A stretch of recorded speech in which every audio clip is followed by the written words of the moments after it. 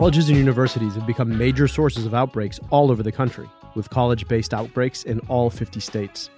In new tapes from journalist Bob Woodward, Trump revealed he knew just how serious the virus was, even as he played it down in public.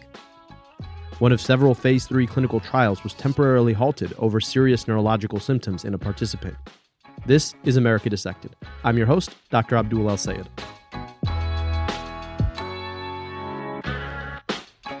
If you're like me, you've probably found yourself up in your feels quite a few times since the pandemic started.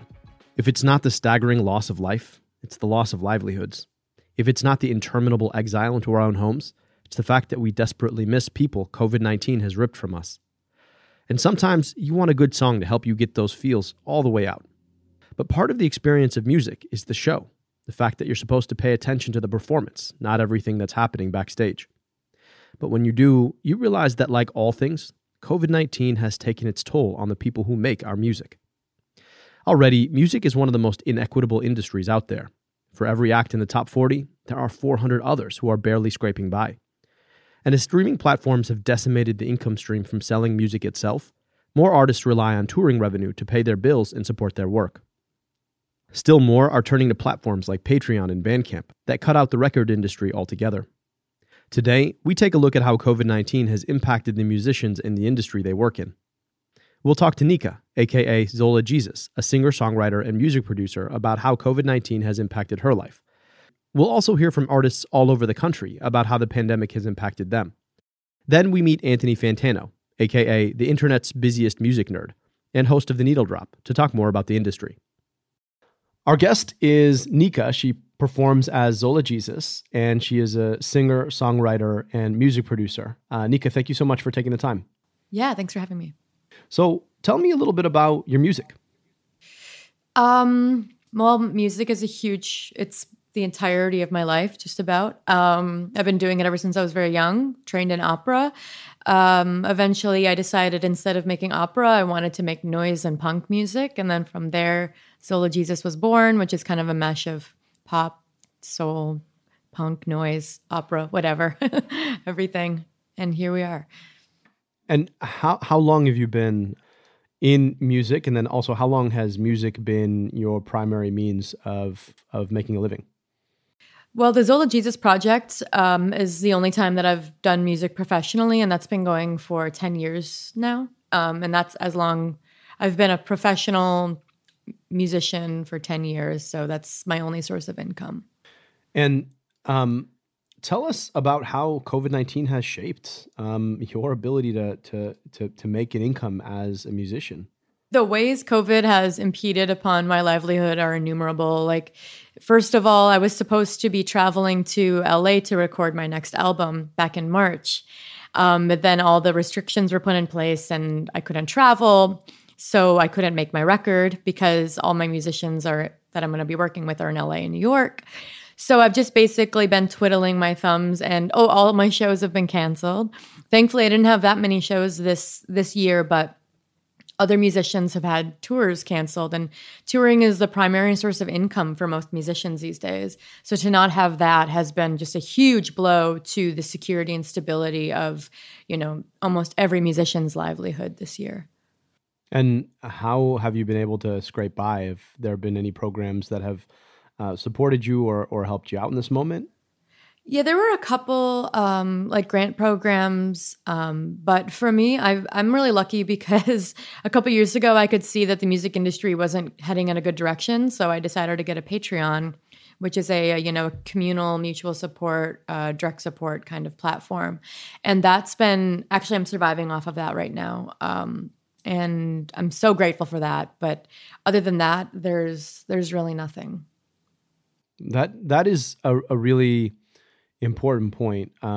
What does COVID-19 and the cataclysmic impact it's had on the industry tell us about the precarity of the industry to begin with, about what's wrong with the way that we pay for music and how it funnels to potentially the wrong pockets? Well, almost like every other industry, the people at the top have decided that they're the ones that are, worth the most of the money. So They take most of the cuts.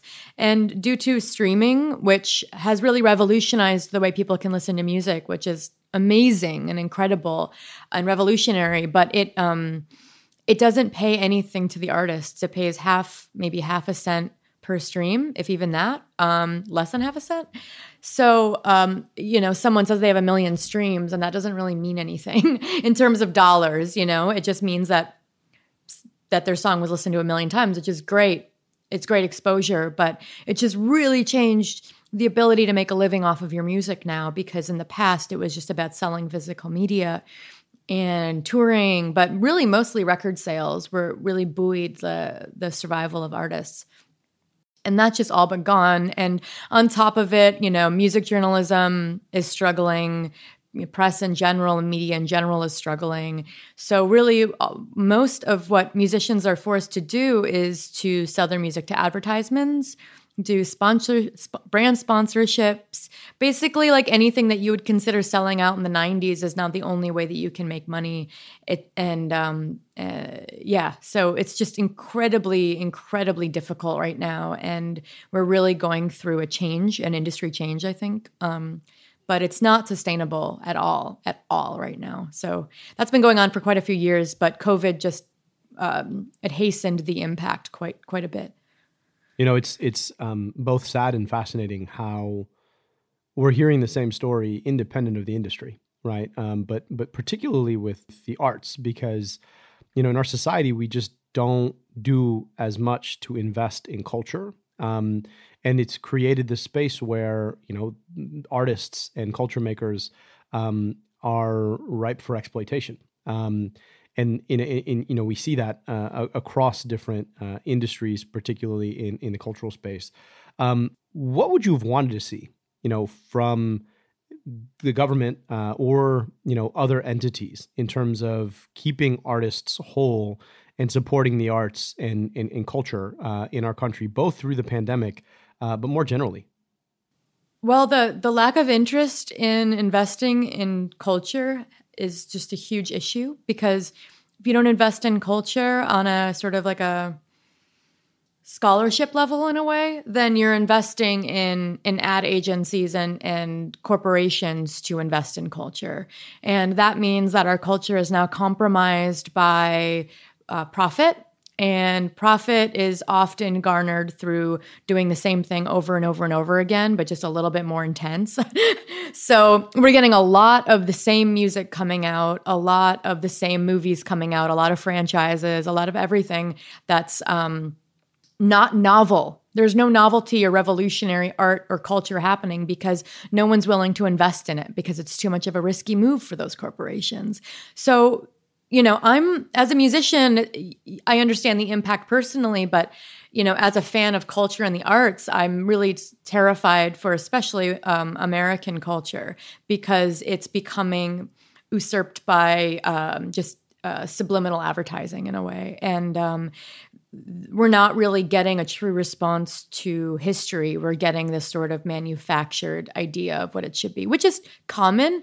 But, you'd think in a democratic, nation like this, there would be a little bit more, freedom of expression, shall we say. And that's been something that we're all fighting with and fighting against. Yeah.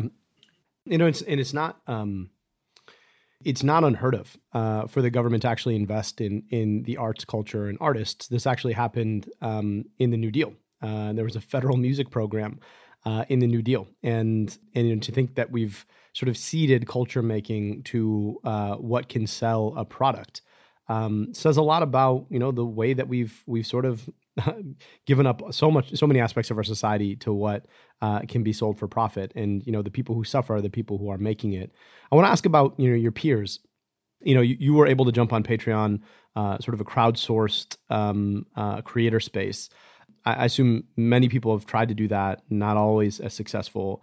What have you seen your peers do? I mean, have you talked to folks who've been sort of knocked out of the profession? And, what does it mean for this generation of artists to have gone through this?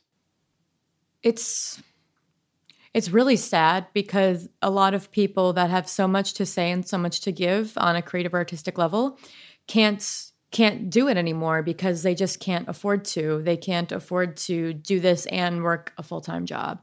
I think people think that music just happens and all this stuff happens, but it takes an incredible amount of work to create music you're proud of and to go on tour and, to just do all of the things that it takes. It is a full-time job, at least for me.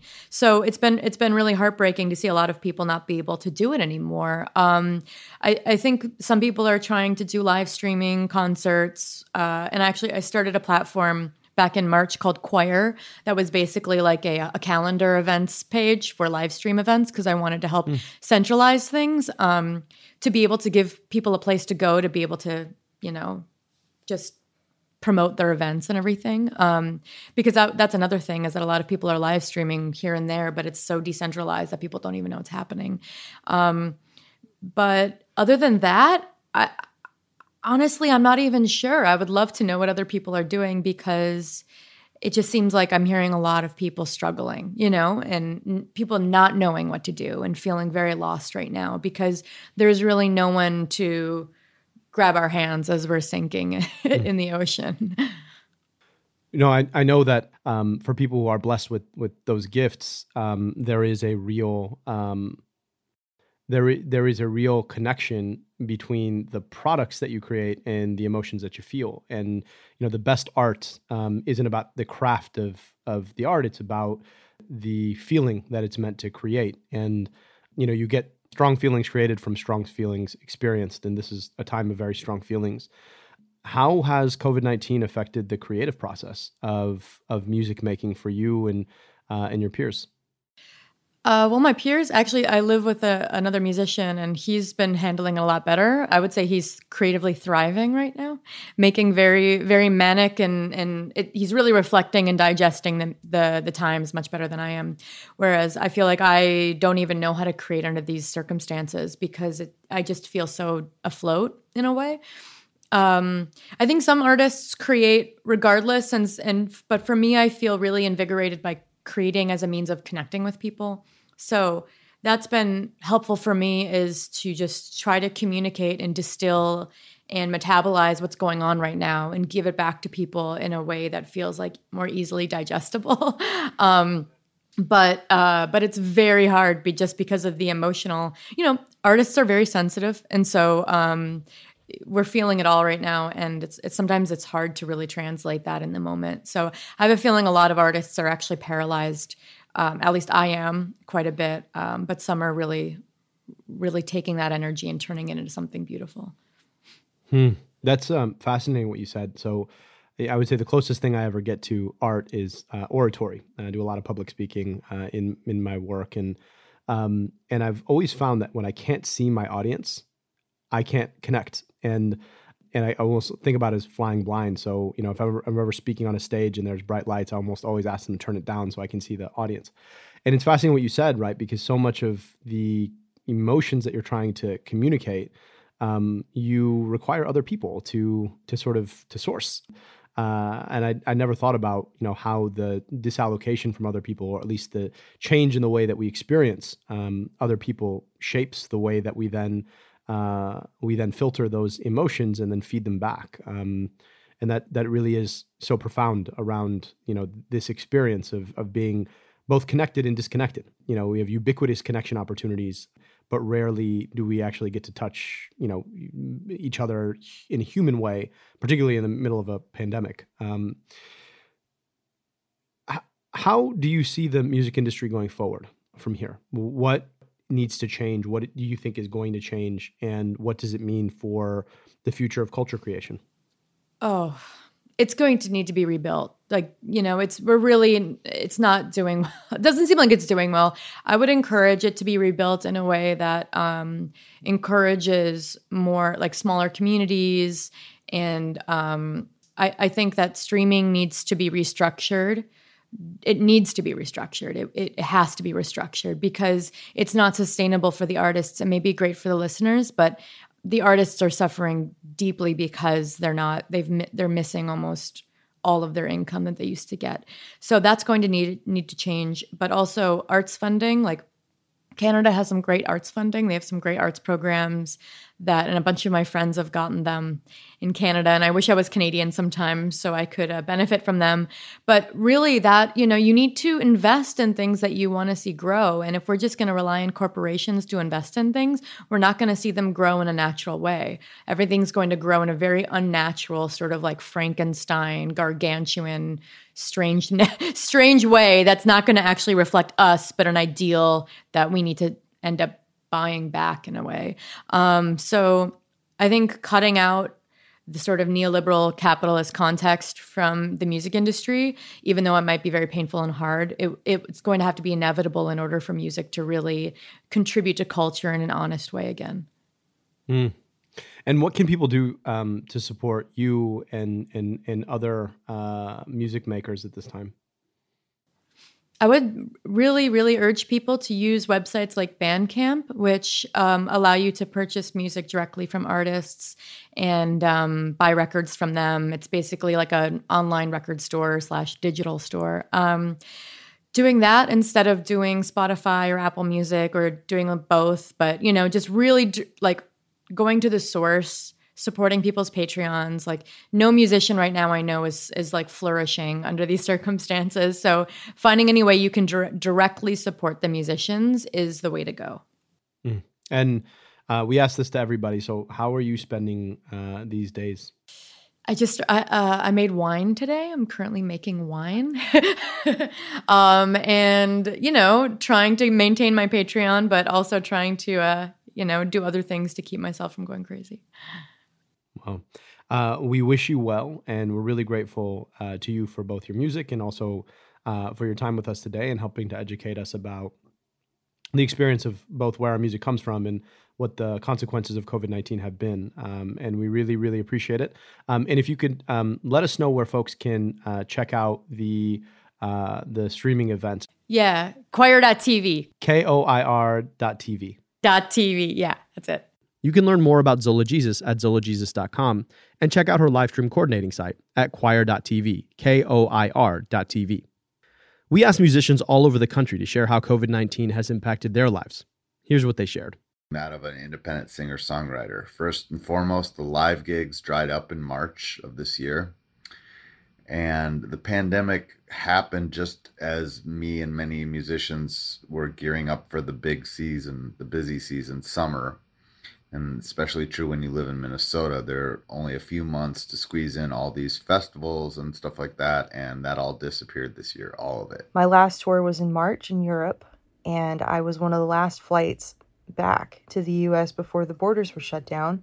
I'm currently hustling on Patreon. I've started a podcast. I recorded a record anyway. I'm sort of going through the motions and trying to keep the machine running as long as I can. We're big open micers. We hit the open mic. We love the open mic, the community, the camaraderie of watching other people get up there, 5 to 7 minute sets. Sometimes you nail it. Sometimes you bomb. That's probably the thing I miss the most is the work in putting myself out there. I don't know when that's going to come back. And anyone that thinks they know is crazy. I have no idea when I will be going back to work full time.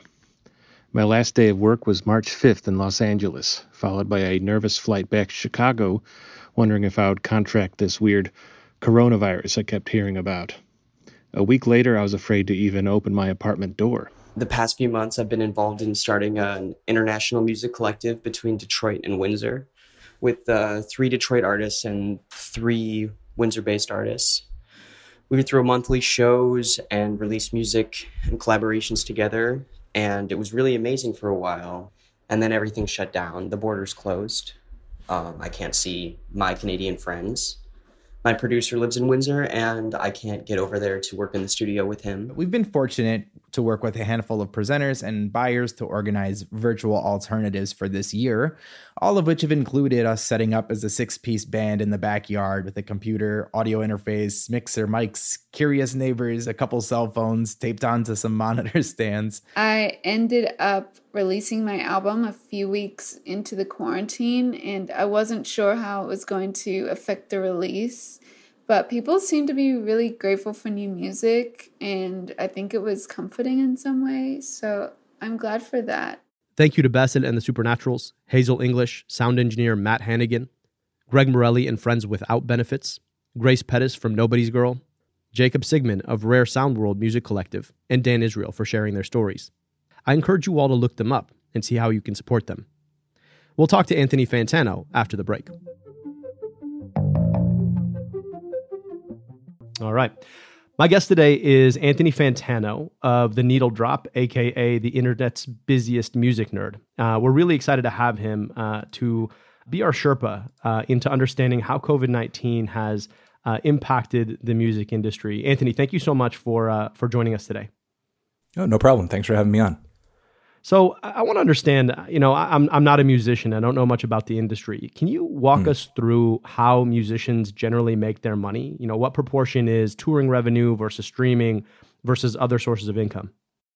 There's so many layers to it. I mean, I think even maybe more layers than I fully appreciated before all of this had happened. But I mean, you are right to sort of start there in the live show aspect, because I think to your average person, that's maybe the most obvious way, that it impacts everything, because that's how musicians do make a good bulk of the money that they do off of their albums. Because I mean, record deals and how much money in terms of streaming sales or in advance an artist may get really depends on the artist, the popularity of their music, the label they're on. It's really a case by case at the end of the day. But what's for sure, I mean, according to most deals, like the touring revenue that you make is yours, but you do have to assume with most artists, whether they're mainstream or independent, if they're on a label, they're experiencing some type of split of the money made off of their album to some degree. So as a result, a lot of them are relying on alternative revenue sources to sort of continue making ends meet and be able to have the money to continue doing what they do, continue in their profession. Live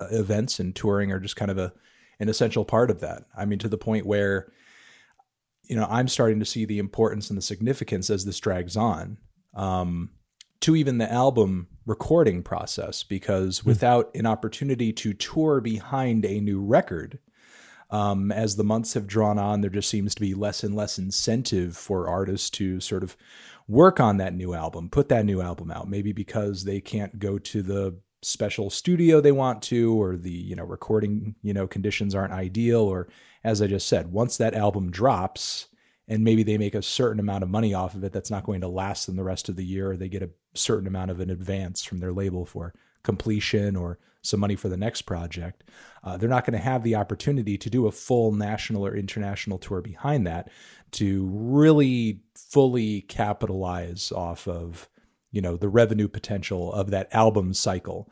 And as of right now, there are just so many unknowns and questions as to how long any of this is going to last. I think for the first part of this year, there were a lot of artists and booking agents who were kind of crossing their fingers and to an extent are still functioning. I mean, I have friends of mine who are in the industry who are performing artists who are still talking to booking agents, and they're booking out till 2021 as if like once we cross over into the new year, this is all just going to disappear.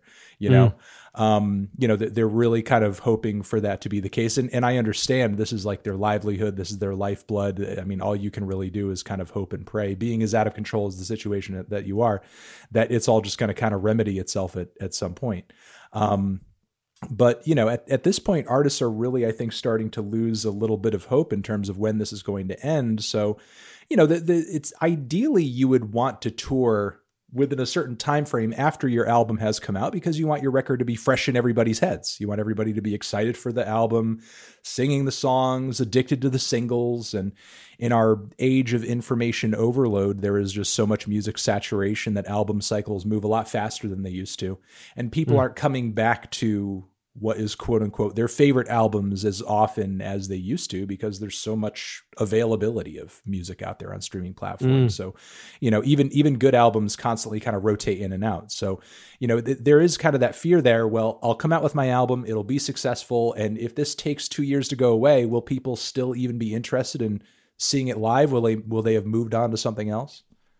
I didn't appreciate how this was, frankly, backing up the pipeline of new music, right? Because I think for most of us, we see, the most popular bands and artists, and these folks are folks who have a lot behind them. But for most musicians, so much of that revenue is touring revenue, and so if you don't have an incentive to tour on your new album, then you may delay that new album. That's fascinating, and I didn't even think about the way that actually impacted the stream of music. Now you talked a bit about how booking agents are thinking about COVID-19 and booking past 2020, but can you give us a sense of, system-wide across the industry, what are the ways that COVID-19 are shaping music and the business of making music beyond what we already discussed?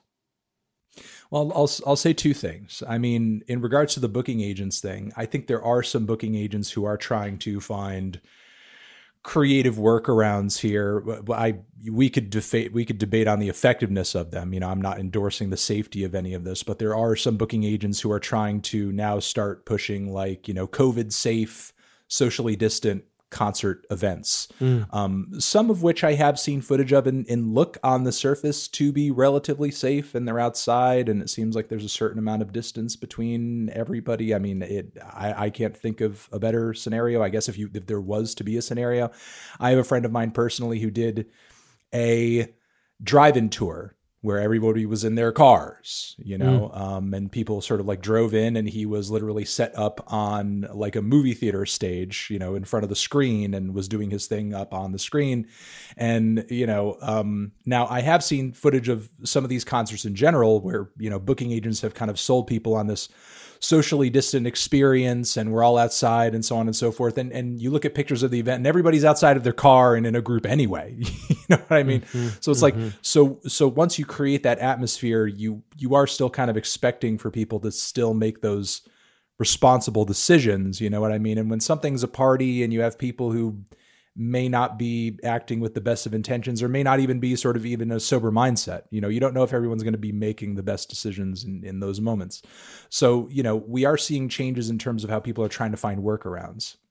Then changes in terms of how artists are operating, because, they can't go on like this forever. I'm beginning to see artists kind of seek out alternative revenue sources, whether they are putting out extra content on Patreon, whether they are writing and recording sort of lo-fi, homespun, this is my quarantine album, and this is what I'm going to do from my place. And kind of the theme is, that I'm in the middle of this, or at least the current state of things is impacting the recording quality and the overall aesthetic of what I'm doing. And I hope that you guys, my audience, can appreciate it from that standpoint. I am seeing some artists, for better or for worse. I mean, I will defend it in saying that I've seen some creative approaches, but I'm seeing some artists land on OnlyFans. I am, and I guess another thing, for some weird reason, the one thing in terms of how artists have been operating and putting out new music that I cannot explain whatsoever. I don't know what about the current situation is dictating this or informing this or making this to be the case, but exponentially, I've seen a 10, 11, 12-fold increase in the release of cover songs. I don't know why everyone wants to come out with a cover song during all of this. I really have no idea what drives that, but there has been a lot of cover songs as of late. Maybe because everybody in this moment's feeling really nostalgic and hoping for and missing a time when things didn't suck so bad. But there's a lot of covers. I see a handful of covers coming out from a lot of notable artists every week, and I don't know why. I mean, it probably draws back to nostalgia. I mean, musicians are emotional people at the end of the day, and they're as affected by this as everybody else is. So I mean, I think that they're probably feeling a little bit of that 2020 emotional escapism there. We're really thoughtful on this podcast about thinking about how policy interacts with public health, and we saw the PPP loans, we saw the $1,200 checks, but that's long gone, and it's been over a month now since benefits have dried up, even on the unemployment front.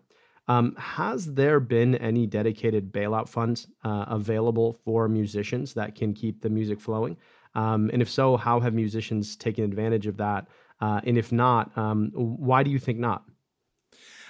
For musicians, I don't think so. And for venues, no as well. because, during all of this, we've seen a complete shutdown or shuttering of a lot of very long running music venues where so many underground and mainstream greats have played over the years. And they just, they're still being asked to pay their rent during all of this, during a time when they literally can't function business wise. And I mean, the people who they owe rent to, I don't know what their plans are for the spaces. Like, what are you really going to do with this space? Like, how are you going to throw a more functional business in there during this point in time? It doesn't make sense. But still, it is being required of a lot of these venues to pay rent and pay utilities, even though that's literally an impossibility at this point.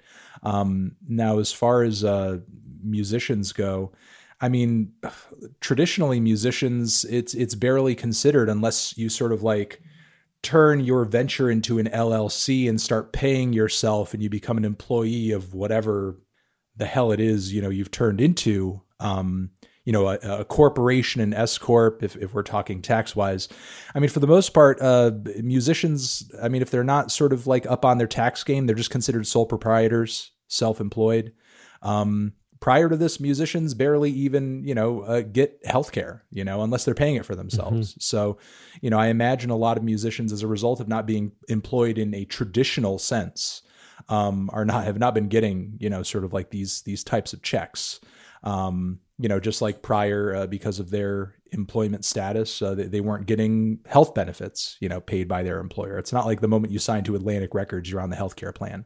You know what I mean? Mm-hmm. It's that's something that you're sort of left up to your own devices to figure out. Because at the end of the day, like when you're contracted to a label, you're treated like a contractor. You're not treated like an employee of the company. So yeah, I mean, I can't imagine that these benefit checks for a lot of the underground and independent musicians. I mean, a guy like Post Malone, for example, I'm sure he's fine. I'm sure Post Malone is okay. I'm sure he's doing all right.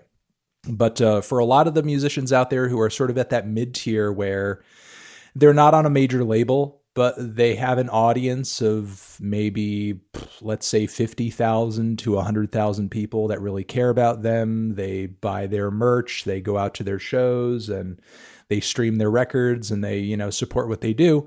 For people who are in that position, which there are more musicians in that position than ever, thanks to the internet age, thanks to the age of streaming, it's really kind of leveled the playing field in terms of like musicians and artists being in control of their career and being able to kind of scale things effectively and just kind of, do things independently. But still, this has massively impacted them. And like I said, I can't imagine that they're seeing the benefits of this very short run of checks and unemployment, which are pretty much depleting at this point, as you pointed out. Mm.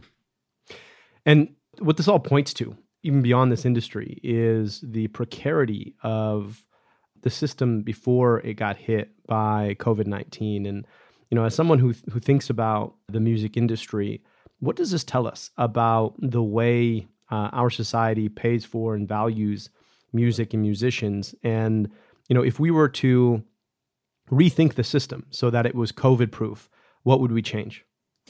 I mean, I think, one thing would definitely be Medicare for all, because, I think musicians are, because of the nature of their job, because of, touring, how taxing that can be physically and emotionally. And, just the fact that their jobs don't typically offer them that. And being out on the road, if something, let's say it's a new disease in the future. And there was a point in time where COVID, we didn't fully understand it or know what we know about it now, and it wasn't quite in the mainstream yet, even though it had crossed over into the States. I mean, musicians are a ripe demographic for, they're traveling all around the country, they're interacting with random people. I mean, there could be even a newish pandemic coming 5-6 more months down the road that we don't know about yet. And, again, let's say hypothetically, if shows, concerts were back in rotation, you're talking about a demographic of people who are always traveling, always going somewhere, always meeting new people, bringing large audiences of people together. Like, without a robust healthcare system, you're massively neglecting that demographic of people. And I think in America, I think the way we value musicians is honestly like very similar to the way that we value the troops in a way. It's like we do it in this very symbolic and very ritualistic type of way. But, in actuality, it's the system is happy to let veterans go homeless. Simultaneously, America talks a really good game in terms of like its musical roots are so rich and so significant and so important, and think about all the amazing artists. And when you think about America, like you can't help but not think about the American music greats who have, influenced the world over. I mean, it's, I think you don't really need to look any further than just, seeing how much the music industries at large across the world copy a lot of what American labels and artists do. I mean, one of the newest music crazes across the planet, K-pop, is really an amalgamation of pop and hip hop and electronic music forms that have all been sort of groomed and created over here. They're being put together in a new and refreshing and exciting way that, is certainly defensible as its own genre and movement and everything. And I'm not trying to discount K-pop or anything that, comes out of that scene, but, there's a lot of influence and a lot of power in American music and American musicians, but we really don't, put our money where our mouth is and value it systematically in the same way that other countries do, whether that be Australia, where I've been to, where they have programs supporting musicians and local musicians, and they have regulations on local radio about how much, local music should and could be played, how many Australian artists should be kind of played and given airtime. There's a lot of celebration. It's not just walking, but also talking. It's not just talking the talk, but walking the walk in terms of putting that Australian music on a platform. And, the BBC and groundbreaking DJs and tastemakers like John Peel as well, have always and also been there to, make sure that there was a place for British music to sort of thrive, no matter how underground or experimental or, pioneering it was. And in Canada, there's like tons of, maybe not as much as some artists would like, but, there's certainly financial support there for artists who are touring, trying to make a record. I mean, the albums that sort of undergo that process, you buy the album and on the back of it, I own records like this. You see the Canadian seal of approval on the back, but there's no such thing like that over here. There's not a Ministry of the Arts over here in America where, there's being any sort of like, filing through of what might be worthwhile or platforming or putting up is something worthwhile or, worth celebrating in terms of like our culture, our heritage as Americans. And, this is really great music and art that's coming out of our country. Instead, it's all just being fed through this, slaughterhouse of capitalist greed where sure, it comes out with great art and music, all the time. And occasionally, I mean, some of my favorite albums, come out of that system, but simultaneously there's a lot of neglect that comes toward musicians as a result of that system, in my opinion. Yeah, I mean, it's very clear based on what you've described in terms of the challenges that musicians are facing, but the point that you're making about federally supported music, it's not unprecedented even in our country. The Works Progress Administration during the New Deal had in its roots the federal music program. And in fact, FDR said about the American dream that it was the promise not only of economic and social justice, but also of cultural enrichment. And so, you can look at this moment and say there is some real incentive to invest publicly in maintaining our arts, because one of the fears is that folks who were making money as musicians in this super haphazard way that is so dependent on touring revenue that we don't want those musicians to stop making music. We want them to keep being able to do what they do because it enriches our culture. And the point that you're making is a really good one. If folks who are listening want to support musicians, is there a way to go about it? Is there something that they can do to help? I mean, I think, the musicians who you enjoy and you care about, I mean, just try to, I don't know, just see at what they're doing personally. I mean, I will presume that in this instance and in this case, we're not necessarily talking about somebody who's on a major label with kind of a multi-million-dollar deal or something like that. But as far as independent musicians out there, if you have a favorite musician who is not on a major label, or doesn't have the biggest record contract, or doesn't have the largest audience. You know what I mean? Like, when we're having this conversation, I'm not necessarily talking about the type of person who you see on the top 40 all the time. Because, chances are, if that's... You're not talking about Post Malone. Yeah, exactly. Like, we're not talking about top 40 stuff necessarily. And I know that all of us in our music tastes, we have artists that land on the Billboard charts that we love, and we have artists that don't, and I guess I ask, don't just put both into the same category because they're both musicians that you enjoy. Try to, in a way, I guess, more objectively observe like the level of popularity of each artist that you care about, especially if they're an independent artist who you see releasing music on a platform like, let's say, Bandcamp, who I think is one of the better platforms out there in terms of supporting independent artists and giving them sort of a stable financial future. I know, like, every few weeks or so, like on a Friday, they'll totally waive like the fees of the money that you would pay toward their albums, and they get all of the revenue. It's like a Bandcamp Friday thing. And they've been indulging in doing that more and more and more since the quarantine, because they know the musicians really need it.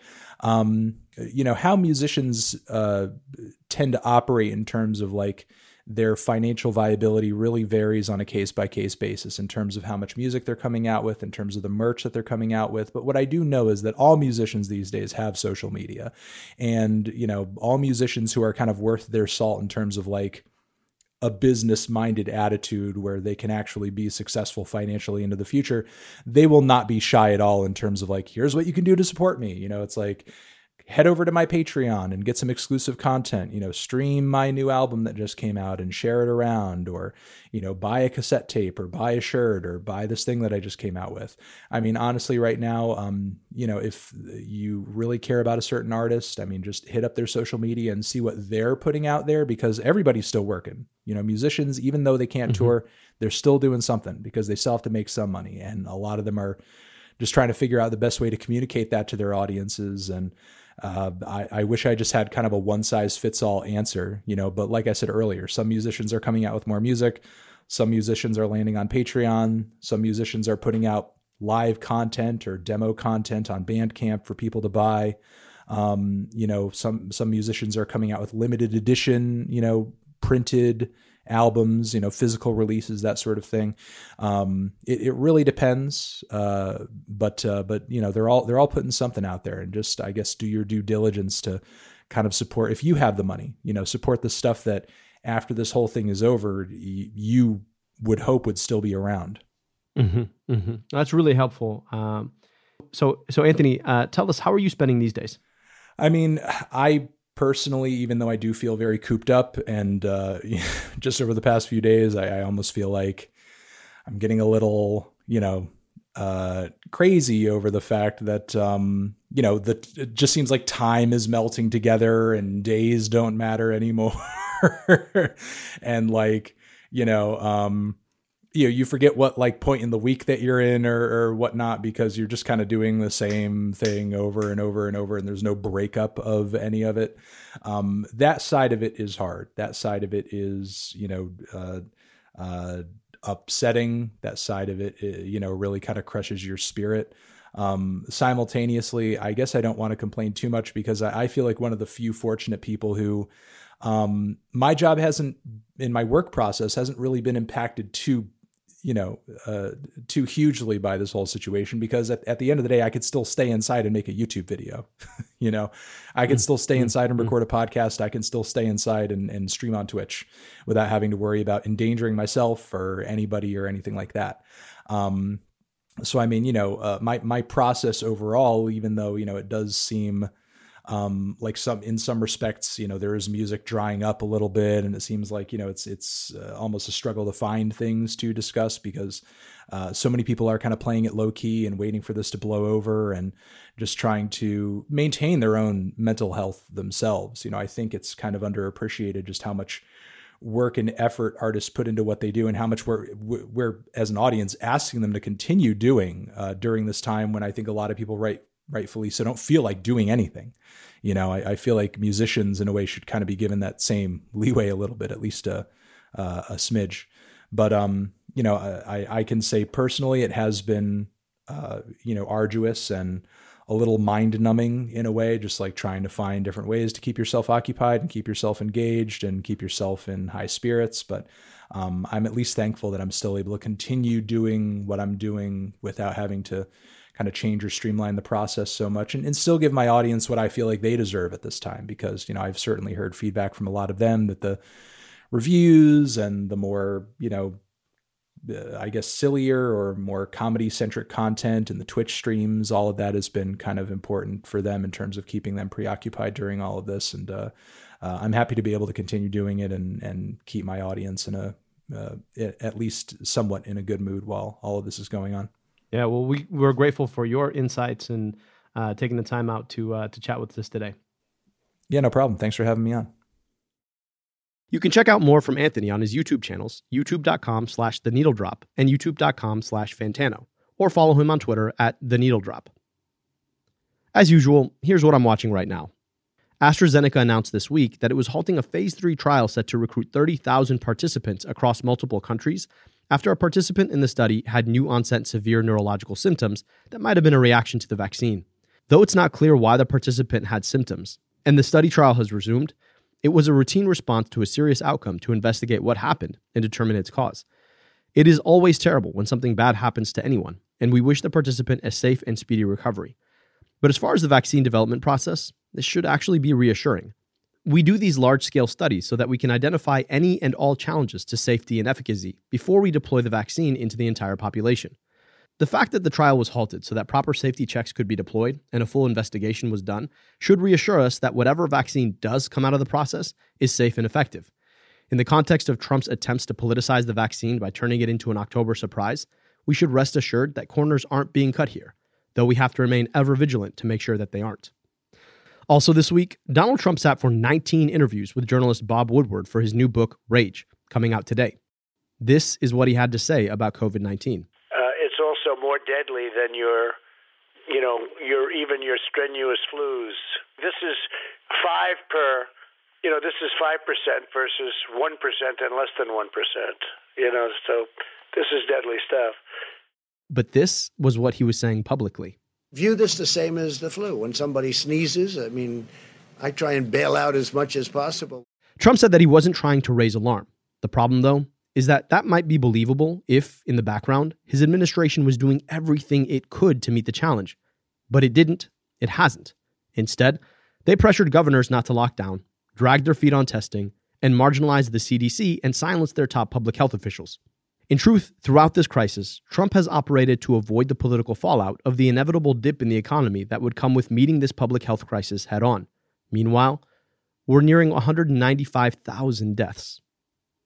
Over the weekend, we learned that Trump's administration has been censoring the Morbidity and Mortality Weekly Report, MMWR, the CDC's weekly report of public health incidents, one of the most important scientific resources to the public health and medical communities. This amounts to frank interference with science. It's a chilling reminder of the depths of the war this president has waged against science in the midst of the worst pandemic in over a century.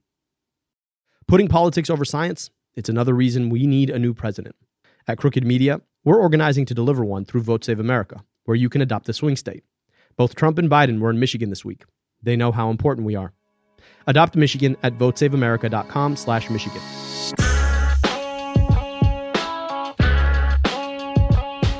America Dissected is a product of Crooked Media. Our producer is Austin Fisher. Charlotte Landis mixes and masters the show. Production support from Tara Terpstra, Lyra Smith, and Allison Falzetta. The theme song is by Taka Yasuzawa and Alex Sugiura. Our executive producer is Sarah Geismer. And I'm your host, Dr. Abdul El-Sayed. Thanks for listening.